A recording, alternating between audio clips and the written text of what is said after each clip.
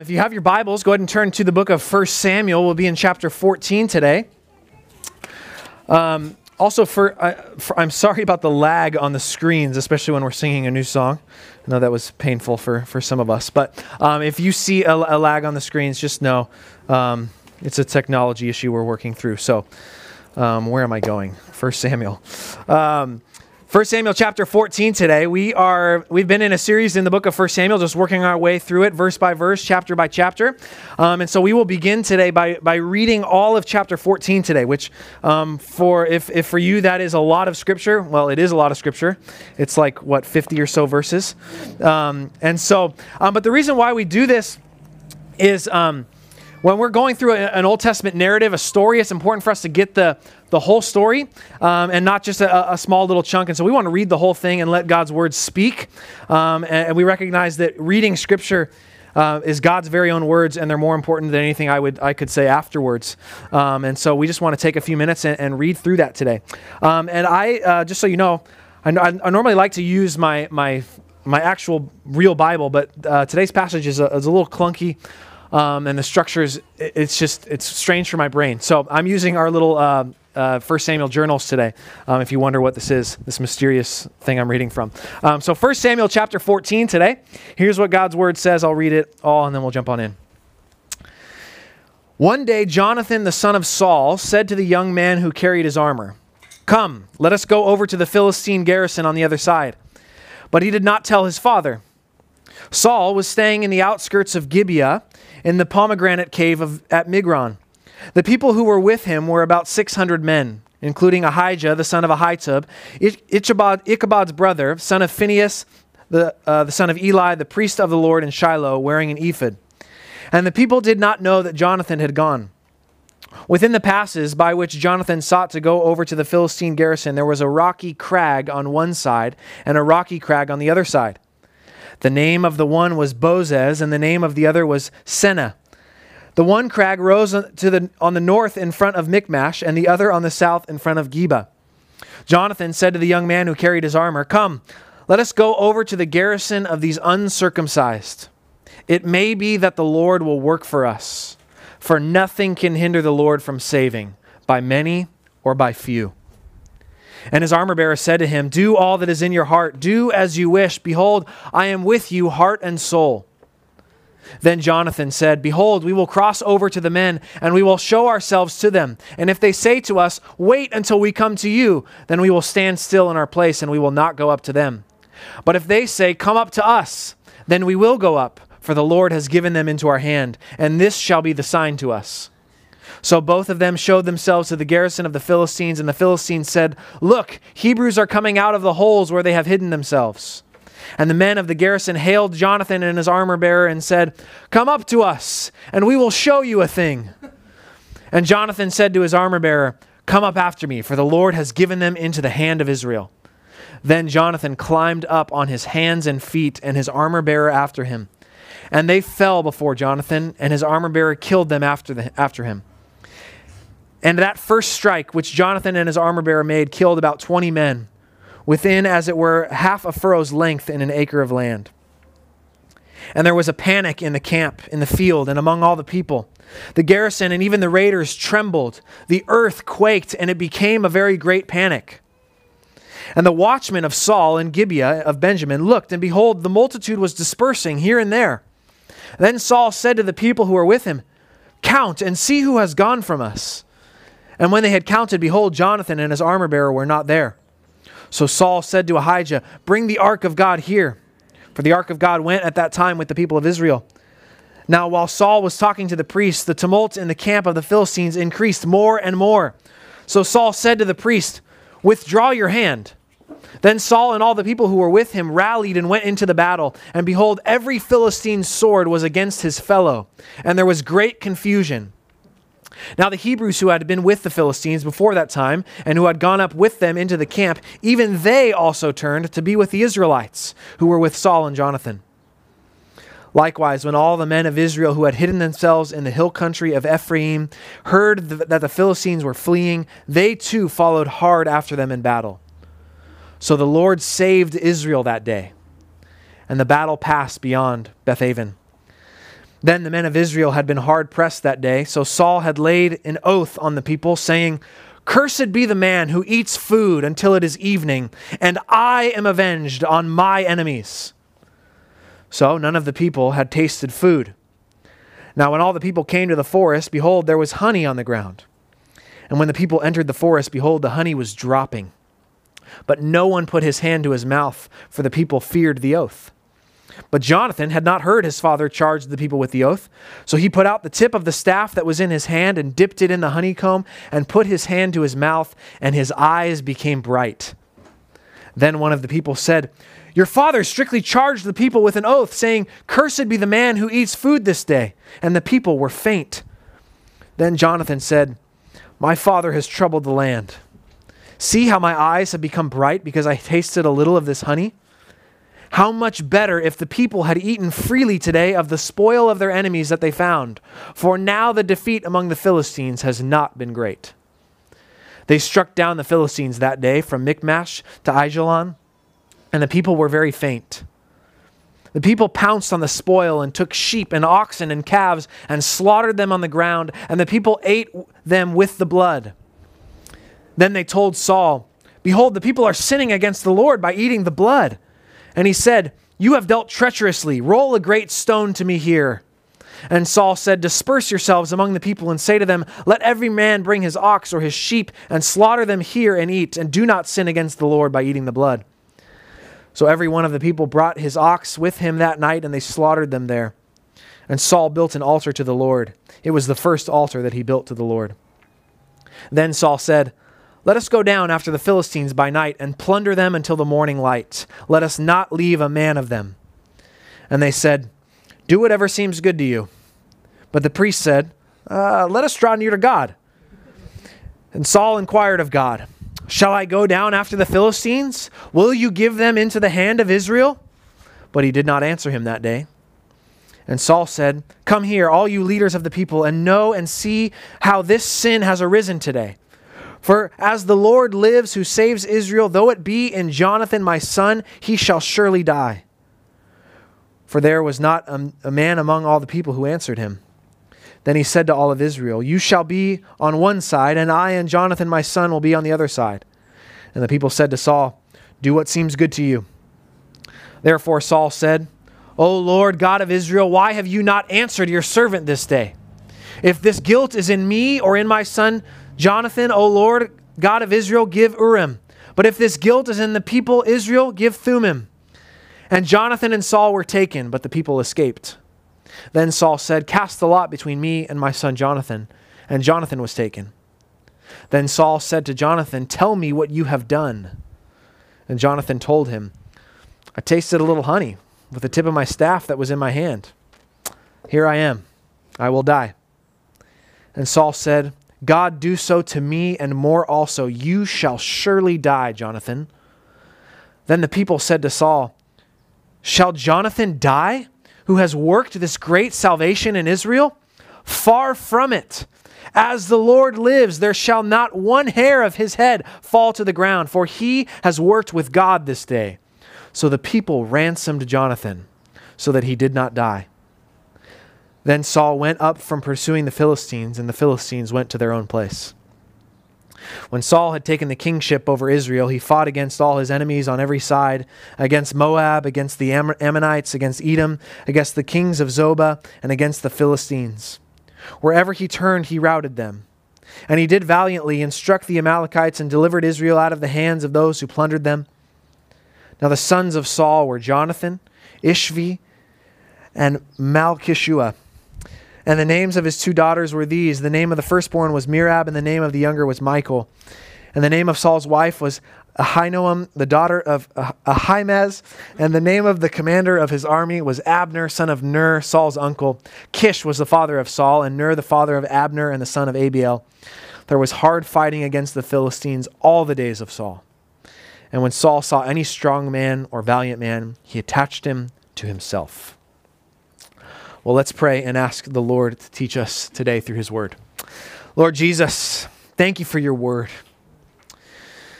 which you have written for us through human authors and preserved for us. And you tell us that it is living and active, sharper than any two-edged sword. It pierces us. It reads us as we read it. And so, Lord, as we dive into 1 Samuel 14 today, we ask that you would teach us, that you would convict us where we need it, that you would lift up our hearts and encourage us where we need it. But God, most of all, that you would open our eyes that we might see you more clearly today. We love you and pray this in Jesus' name. Amen. Well, when I was in 9th grade, I had a crush on a girl that I wanted to ask out to our homecoming dance. Now, this was kind of the time text messaging was like really coming onto the scene. That kind of gives you, I guess now you're trying to figure out how old I am. Text messaging is coming onto the scene. Like I had a phone and I was like, you know what?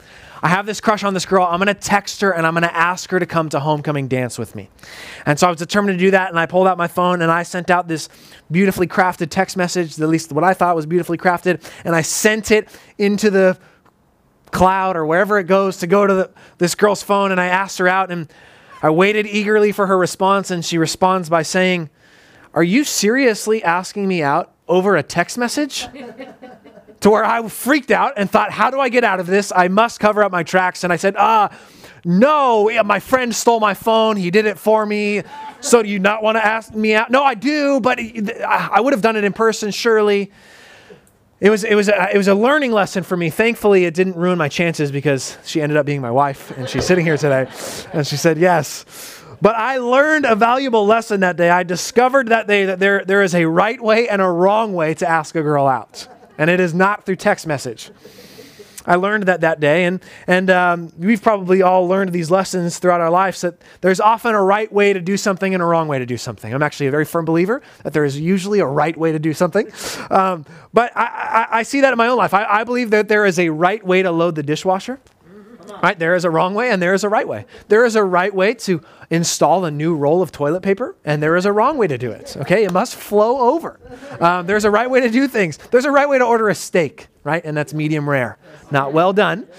There's a right way to order a pizza, and it's with pineapple on top. Okay, so there's a right way to do things, and there's a wrong way to do things. And the author of 1 Samuel, as we've been going through this book, you've probably picked up, he likes to communicate a lot through comparison.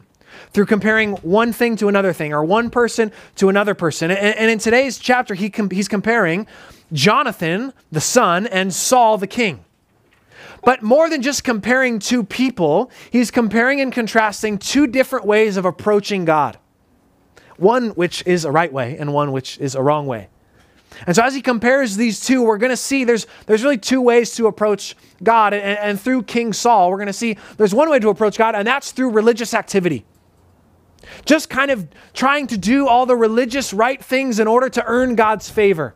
And if I can somehow do enough of those things, God will be pleased with me and he'll give me success. Or there's another way, which is the way we see Jonathan approach God, and that's through faith. Through faith in who God has said that he is, in who God is and what he's done. And there's two ways of approaching him, either through religious activity or through trust in who he is. And that remains for us today. Two ways to approach God. We can either approach God and try to impress him with our moral behavior or our religious rituals to try to earn his favor, or we can approach him by trusting in who he said that he is and what he has done. And in fact, we'll see today in Saul's life that being religious without having faith in Christ is worthless. As we closed chapter 13 last week, we came to this scene where the army of the Philistines is showing up in force against the people of Israel. They're surrounding them on every side, vastly outnumbering them. And in fact, the people of Israel don't have any metal weapons. Okay, they're just left to kind of figure out something to use. You know, like a broom or a tablecloth, or just like whatever you can do, right?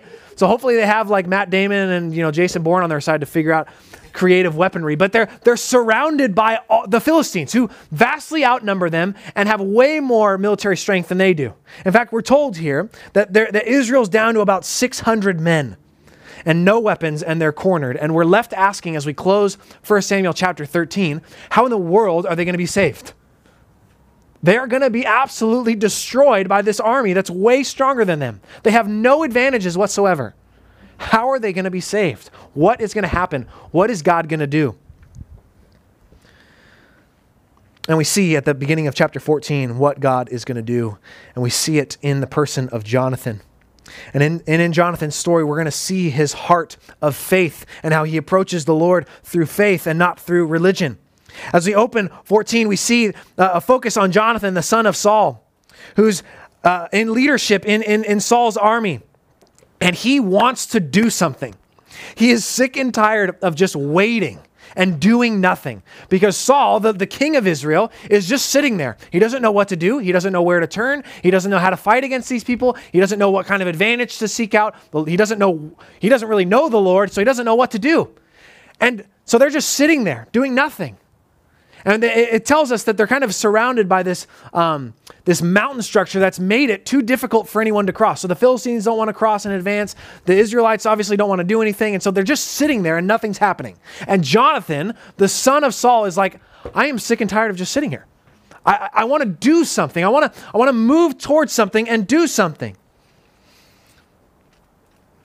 And so he's tired of just sitting idly by when he believes God wants to give them victory, because if you are familiar with the Old Testament scriptures, you know that God has actually told his people over and over and over again, if you follow me, if you trust me, if you obey me, I will deliver you from your enemies. And so Jonathan's sitting there like, we've been told this, like, what are we doing? We're just sitting here. And Jonathan takes his armor bearer and he says, let's go do something. And I think there's something for us in that, where as God's people, we are meant to be an active people. Yes, surely sometimes we are called to wait on the Lord, but we are called to be an active people that are taking ground and moving and not just sitting and waiting for something to happen. We are called to be a forward-moving people because of who our God is. If you're familiar with the movie Moana, it's a really great kids Disney movie that's also for adults. My missional community group knows I have a real love for the movie Moana.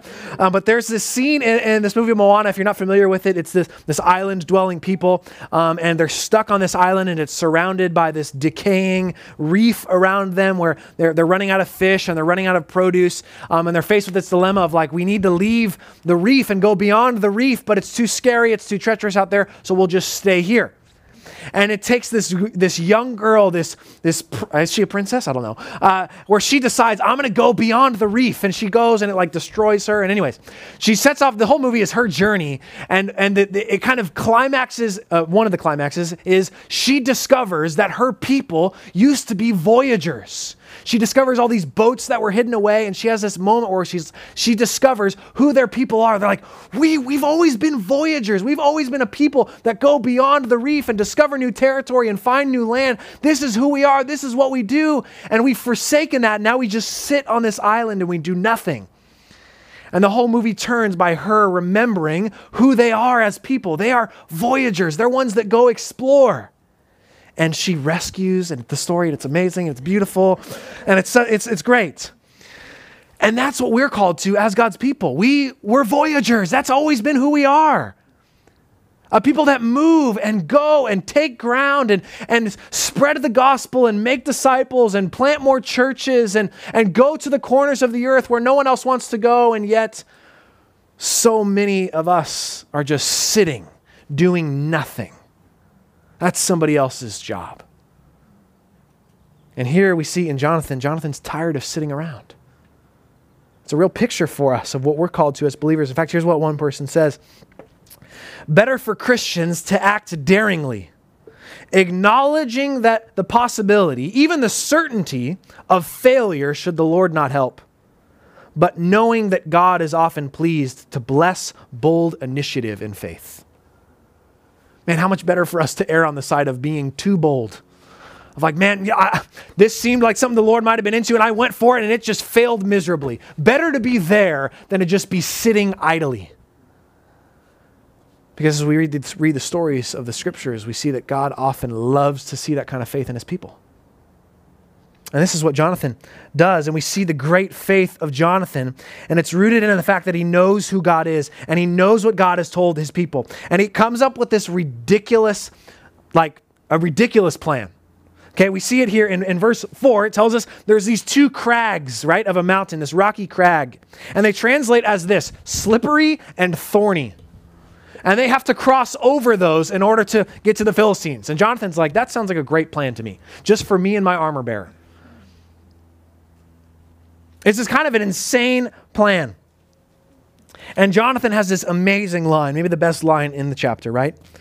Come, let us go over to the garrison of these uncircumcised. Meaning these are God's enemies. We are God's people. Let's go after them.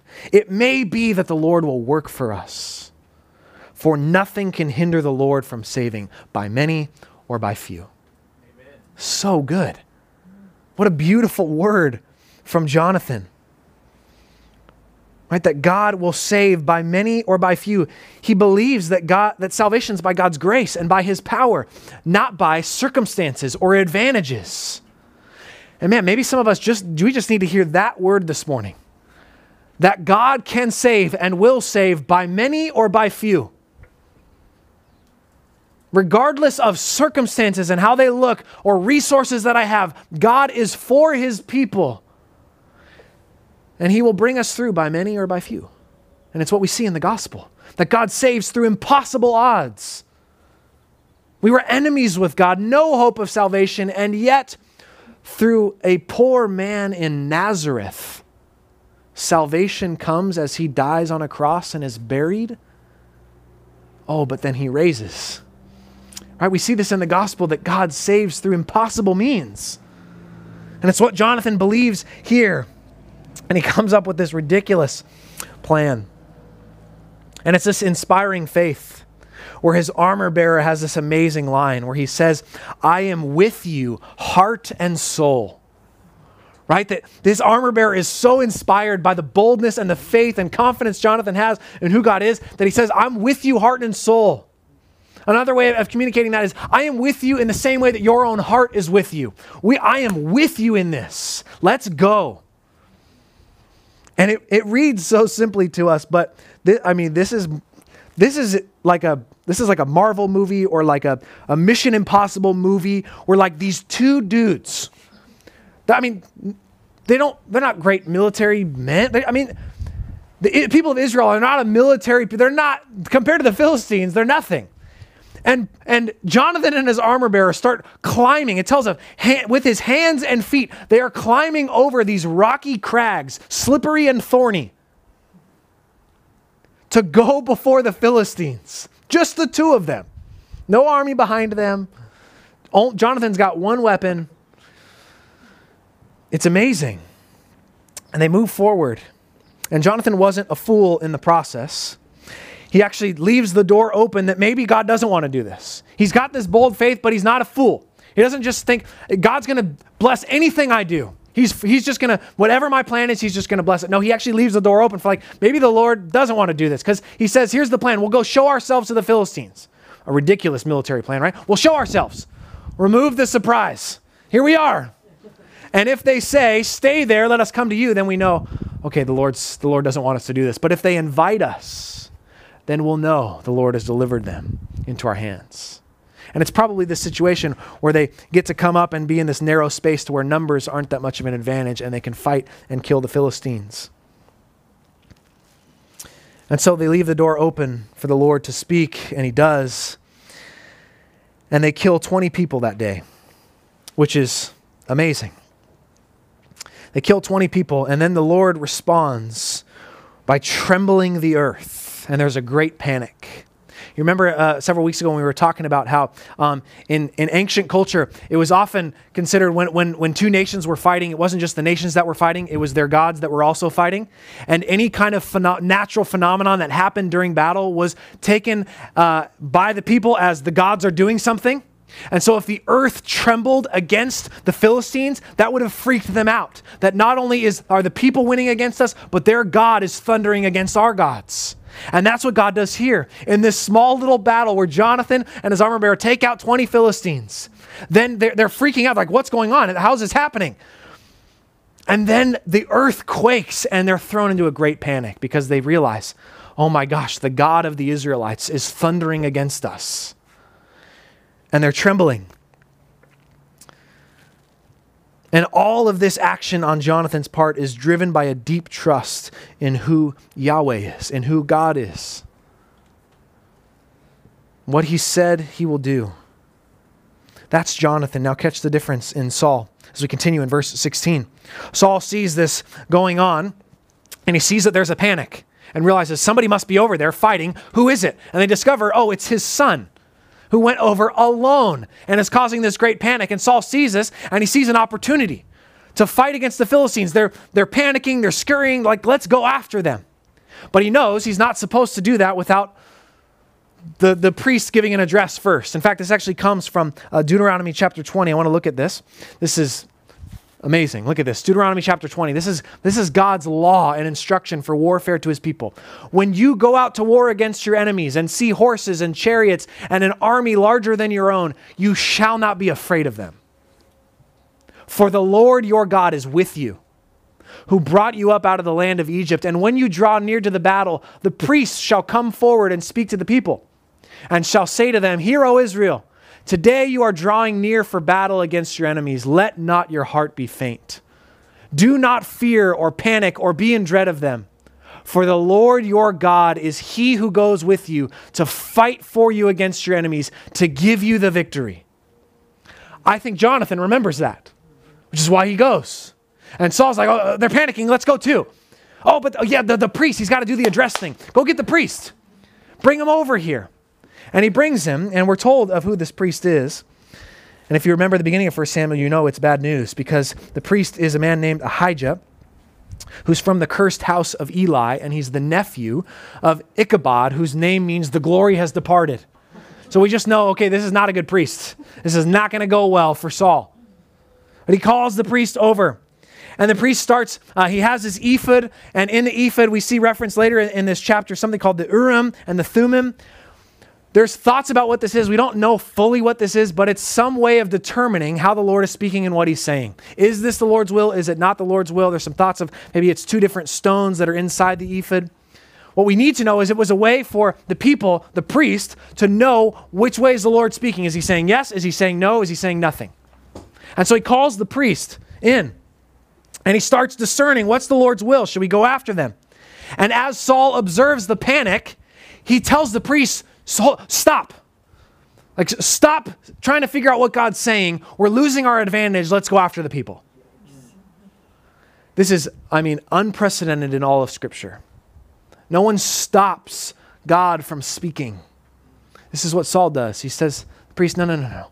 Don't do that anymore. We're losing our advantage. We need to go.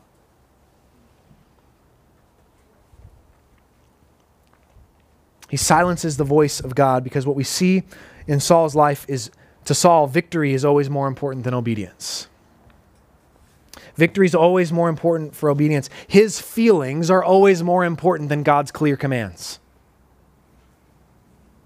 What do I feel like I need to do? It feels like we're losing our advantage that we have. I know I'm supposed to wait on the Lord, but that doesn't feel right because I'm losing my advantage. Let's forget what the Lord has said and go after the people.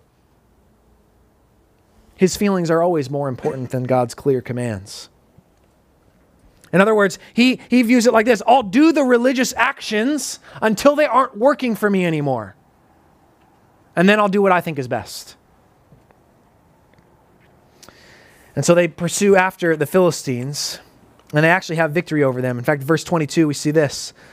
All the men of Israel who had hidden themselves in the hill country heard that the Philistines were fleeing, so they too followed hard after them in battle. And the Lord saved Israel that day, which is the grace of God. That God would bring salvation through a hero, even for the hiding ones. Even for the ones that were too scared to be in battle. The Lord brings salvation to them. And so they have victory, but Saul wants to keep going. He wants to wipe out the Philistines. He sees this advantage, and so he wants to keep going. And so he comes up with this plan, starting in verse 24. He comes up with this vow, and it's a way for Saul to figure out, how can I get God's favor again? How can I get the Lord's favor back on my side? And he comes up with this vow, where they're kind of in the midst of pursuing the Philistines, and he says, if anyone eats anything, until I am avenged against my enemies, you'll be killed.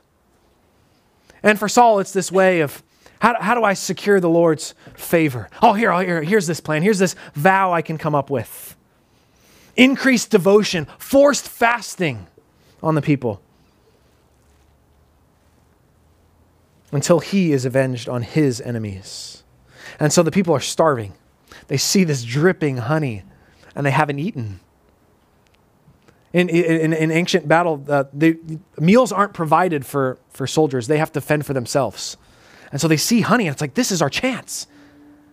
But because of Saul's vow to get the Lord's favor somehow, they can't eat. But Jonathan comes in having not heard the vow, takes a little bit of the honey, eats it, and it says his eyes were brightened. Yeah, no duh. They're starving. And it's delicious honey. It fills him up. It strengthens him up. And everyone comes around saying, Jonathan, you just broke your dad's vow. He's going to kill you. And Jonathan says this, my father has troubled the land.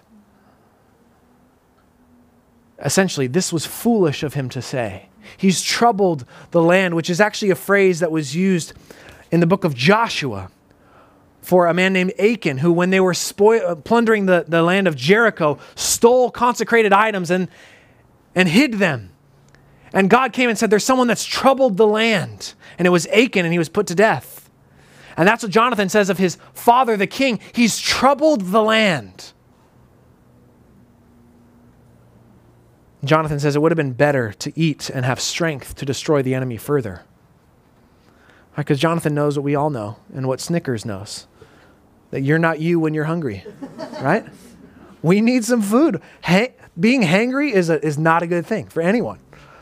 Jonathan's just like, if we would have eaten, we'd have had more strength, we would have kept pursuing, it would have been better. But now the defeat against the Philistines will not be great because of the foolishness of my father.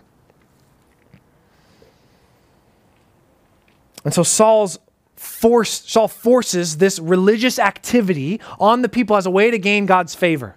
And so they don't eat honey. And then as they keep going, they find some animals to consume and eat. And the people are so famished that they just slaughter the animals and they start eating it with the blood, which is a no-no. Blood belongs to the Lord. It was in his law that you're not to eat of the blood. And so somebody comes to Saul and he's like, Saul, this is the problem. The people are disobeying.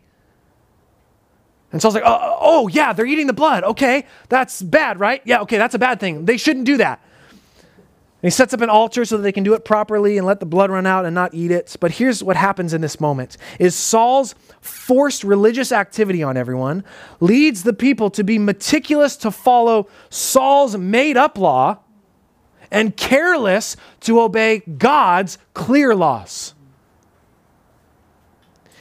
Because of his view towards the Lord, I must just do some kind of activity to get him to be pleased with us.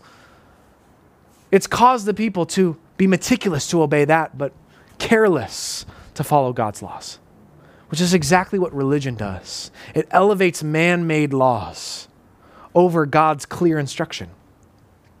We see it all throughout the scriptures. In fact, this is what Jesus told the Pharisees. He says, you have made void the words of God for your traditions. You've elevated your traditions, your man-made rules over the clear words of God. And in doing so, you've made the word of God void in favor of your traditions. And so Saul freaks out. He's like, he knows this is bad to disobey God. Now, either Saul didn't know that people weren't supposed to eat the blood, or he wasn't a good enough leader to care and make sure they weren't eating the blood. I don't know which one's worse. They're both bad. And so he works to fix it, and he wants to continue pursuing the Philistines. And the people say, do what seems good to you, which is kind of Saul's life motto. And the priest says, basically, we need to pray first. And so they go to inquire of God again, except God isn't answering Saul this time, maybe because Saul silenced him last time. And Saul realizes the religious rituals aren't working. Something's going on. Maybe there's some sin in our camp. And he's actually right about that. It's his own. And they cast lots to figure out what's going on, what's happened. And the lot falls on Jonathan. Jonathan, what have you done? Oh, I ate some honey. Kill me. I think there's some sarcasm in there. Maybe not. And in that moment, Saul vows another vow. And he vows, I'm going to, as sure as the Lord lives, I will kill you, Jonathan, for doing this, even though you're my son. And check this. Saul doesn't show that kind of fervor or passion for the people that were sinning by eating the blood, but he shows that kind of fervor and commitment to defend his own man-made loss and kill his own son to defend it. This is Saul. He doesn't know the Lord. He doesn't know who he is. He doesn't know what he said. He doesn't know how to approach him, and so all he's got is religious activity. And when it doesn't work, he doesn't know what to do. And the people intercede and ransom Jonathan, which is fascinating. Because here's the king that should be fighting for his people, ransoming them from the Philistines. Instead, the people have to ransom Jonathan from the king. It's all about Saul. And he lost all respect that day. See, what we see in Saul has no real deep desire to follow God or for his people to do so. He's only concerned with following God when it threatens his safety or his success. And friends, that's where religion gets you. Following God will always just be a means to an end. But I want to ask this question. How did Jonathan get like this? How did Jonathan get to this place of being so different from his father? How did Jonathan get here? Well, the book of Romans tells us this, that faith comes through hearing, and hearing through the word of Christ. Faith comes through hearing, and hearing through the word of Christ. And so we know for Jonathan, the only way that he could have faith is by hearing about who God is and what he's done. He seems to know who God is and what he has said. He doesn't just muster up faith out of nowhere. It has to come from hearing. That's why there was such a focus from God to his people. Don't forget. Remember what I've done. Remember what I've said. Remember who I am. And so maybe Jonathan remembers what we read in Deuteronomy. Maybe Jonathan remembers what God has done for the people of Israel in bringing them out of slavery in Egypt. Maybe Jonathan remembers the battle of Jericho where God just told his people to walk around a city and he crumbled the walls down by many or by few. Or maybe Jonathan remembers the story of Gideon, which is so similar to this story. If you remember the story of Gideon, where Gideon is coming against his enemies and he has 33,000 people in his army, and God's like, nah, that's too many. Let's dwindle that down. Dwindles it down to about 22,000. Nah, that's not good enough.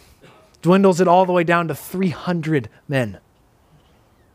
300 men, by many or by few. And goes against his enemies. And as this is happening, Israel's hiding, just like they are here. Just like it is in this story, it's a really unlikely victory, and yet God brings victory through few. Just like in this story, all the enemies turn on themselves and start fighting themselves and killing each other. And just like in this story, when Gideon works victory by few, when the Lord works it by few, all the army follows and all of a sudden gets bravery when they see that God is defeating his enemies. Maybe Jonathan remembers that story and says, if God did it then, maybe he'll do it now. Faith comes through hearing. Saul has seemingly never surrendered to God as his king. He's only tried to strong-arm him. He's never surrendered. He's never really grasped God's covenant promise to his people. I don't think he knows the Lord, and so everything that he's called to do is subject to his filter. Do I want to do this? Does this make sense to me? Does it feel good to me? Does it feel right to me? And God's favor is just a means to an end for him. Success and comfort, victory. But for Jonathan, we see this truth that faith comes through hearing, and faith leads to boldness and bravery. And for us, faith comes through hearing the gospel. Because in the gospel, we see most clearly who God is and what he's done and how we are saved. If we want to be a people that have faith to trust him, and to move forward by many or by few. That faith only comes through hearing. It doesn't come through increased effort, increased passion, better discipline, better boundaries. It comes through hearing the word with faith, hearing the gospel message with faith. You and I can either put our trust in how we can impress God or put our trust in what he has done. And the gospel message tells us we are sinners deserving of death, and yet God came. In his mercy, he sent Jesus to live a perfect life in our place, to die the death that we deserved, and invites us to repent of our sins and trust in him based off of no improvement, no earning of our own, no striving, just surrender to him, throwing ourselves on him, saying, I have nothing to offer, I can do nothing, I can't impress you, I can't earn your favor, you've done everything I needed, and throw ourselves on him in surrender and be saved.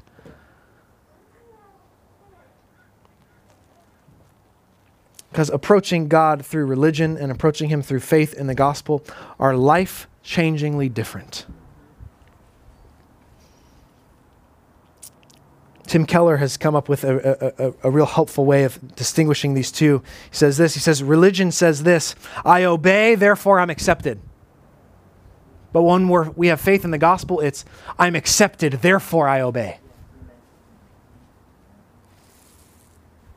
Religion produces this, a prayer life that is mostly only petition and heats up in a time of need because the main purpose of prayer is to control the environment.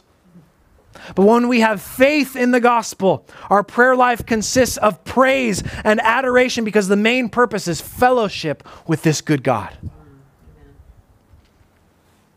Religion produces this identity where our self-worth is based mainly on how hard we work or how moral we are. And so therefore we have to look down on those that we perceive to be lazy or immoral.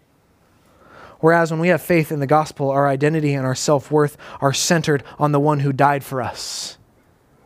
We are saved by sheer grace. Therefore, we know we can't look down on those who practice something different than us because it's only by grace that I am who I am. It's life-changingly different, and we see it over and over in this story. Because for those that are trusting in religion, when you're criticized, you'll be furious or devastated because it'll be critical to you to think that you are a good person. But when you've put your faith in the gospel, when you're criticized, you'll probably still struggle, but it won't be essential for you to think that you're a good person because you know that you are accepted and loved based not on your performance, but on the performance of Christ in your place. Saul just continued with religion, and it actually led to inaction.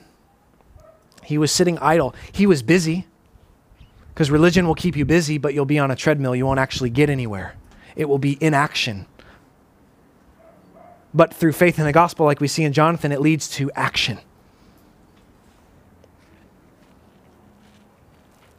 There's only one way to approach the Lord, and it's through faith in the gospel, not through religious activity. And I think that there are many who think they're following Jesus, but they've never stopped trusting in themselves.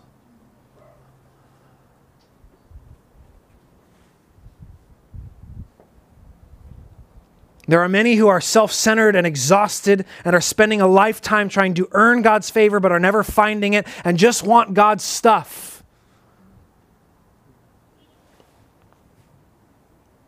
And many of those people, I believe, are sitting in church every week, serving and praying and helping others and being really moral.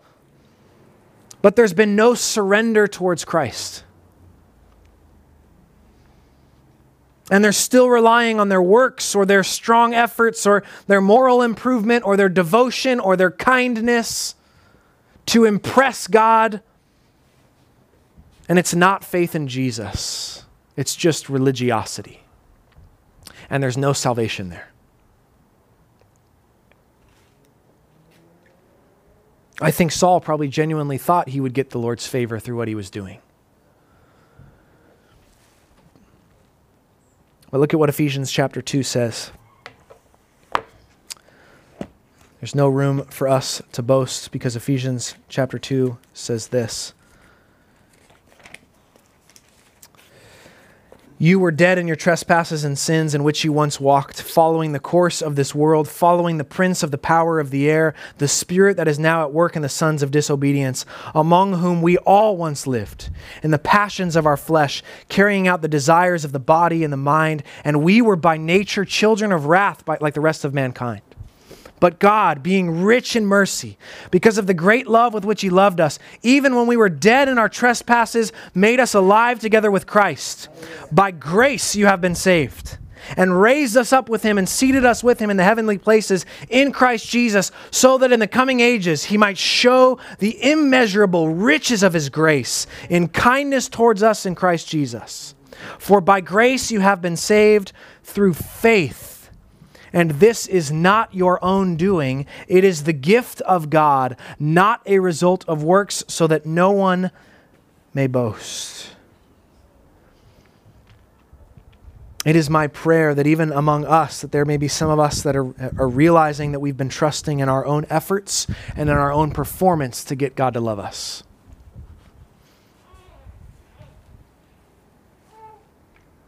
It's my hope and my prayer that he's stirring that in us to surrender that and to lay that down.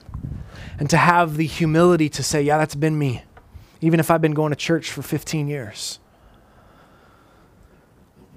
Throw everything on Christ and be saved. That's the call for us. And you know, as this chapter closes, it closes with this kind of summary of Saul. And all these military victories he'd have. You see, for Saul, the problem was rarely on the battlefield. It was in his heart. Because I think Saul's greatest downfall was at every turn, he just resorts to displays of religiosity, which only serve to keeping his heart open from humble repentance. It just covered it up. Because that's the invitation that religion gives. Religion says this, it gives you this challenge of be devoted and dangles this carrot of reward for you if you can accomplish it. But the gospel, the free gift of God through Jesus, it gives the invitation of repentance. Come, surrender, repent, and the promise of forgiveness, the promise of blessing. May we as a church not fall into the trap of religion, but come to him through faith. Let's pray together. Lord Jesus, we thank you for your word to us today.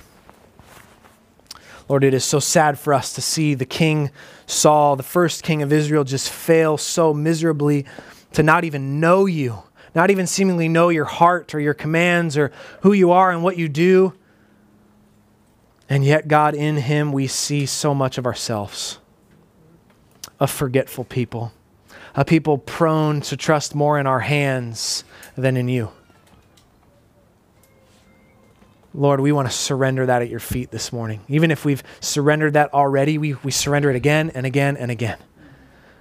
We can do nothing. Nothing in our hands we bring, simply to the cross we cling. Would you stir faith in our hearts again today? Faith to be bold and to trust you and to move forward. We thank you for your goodness to us. We pray this in Jesus' name. Amen.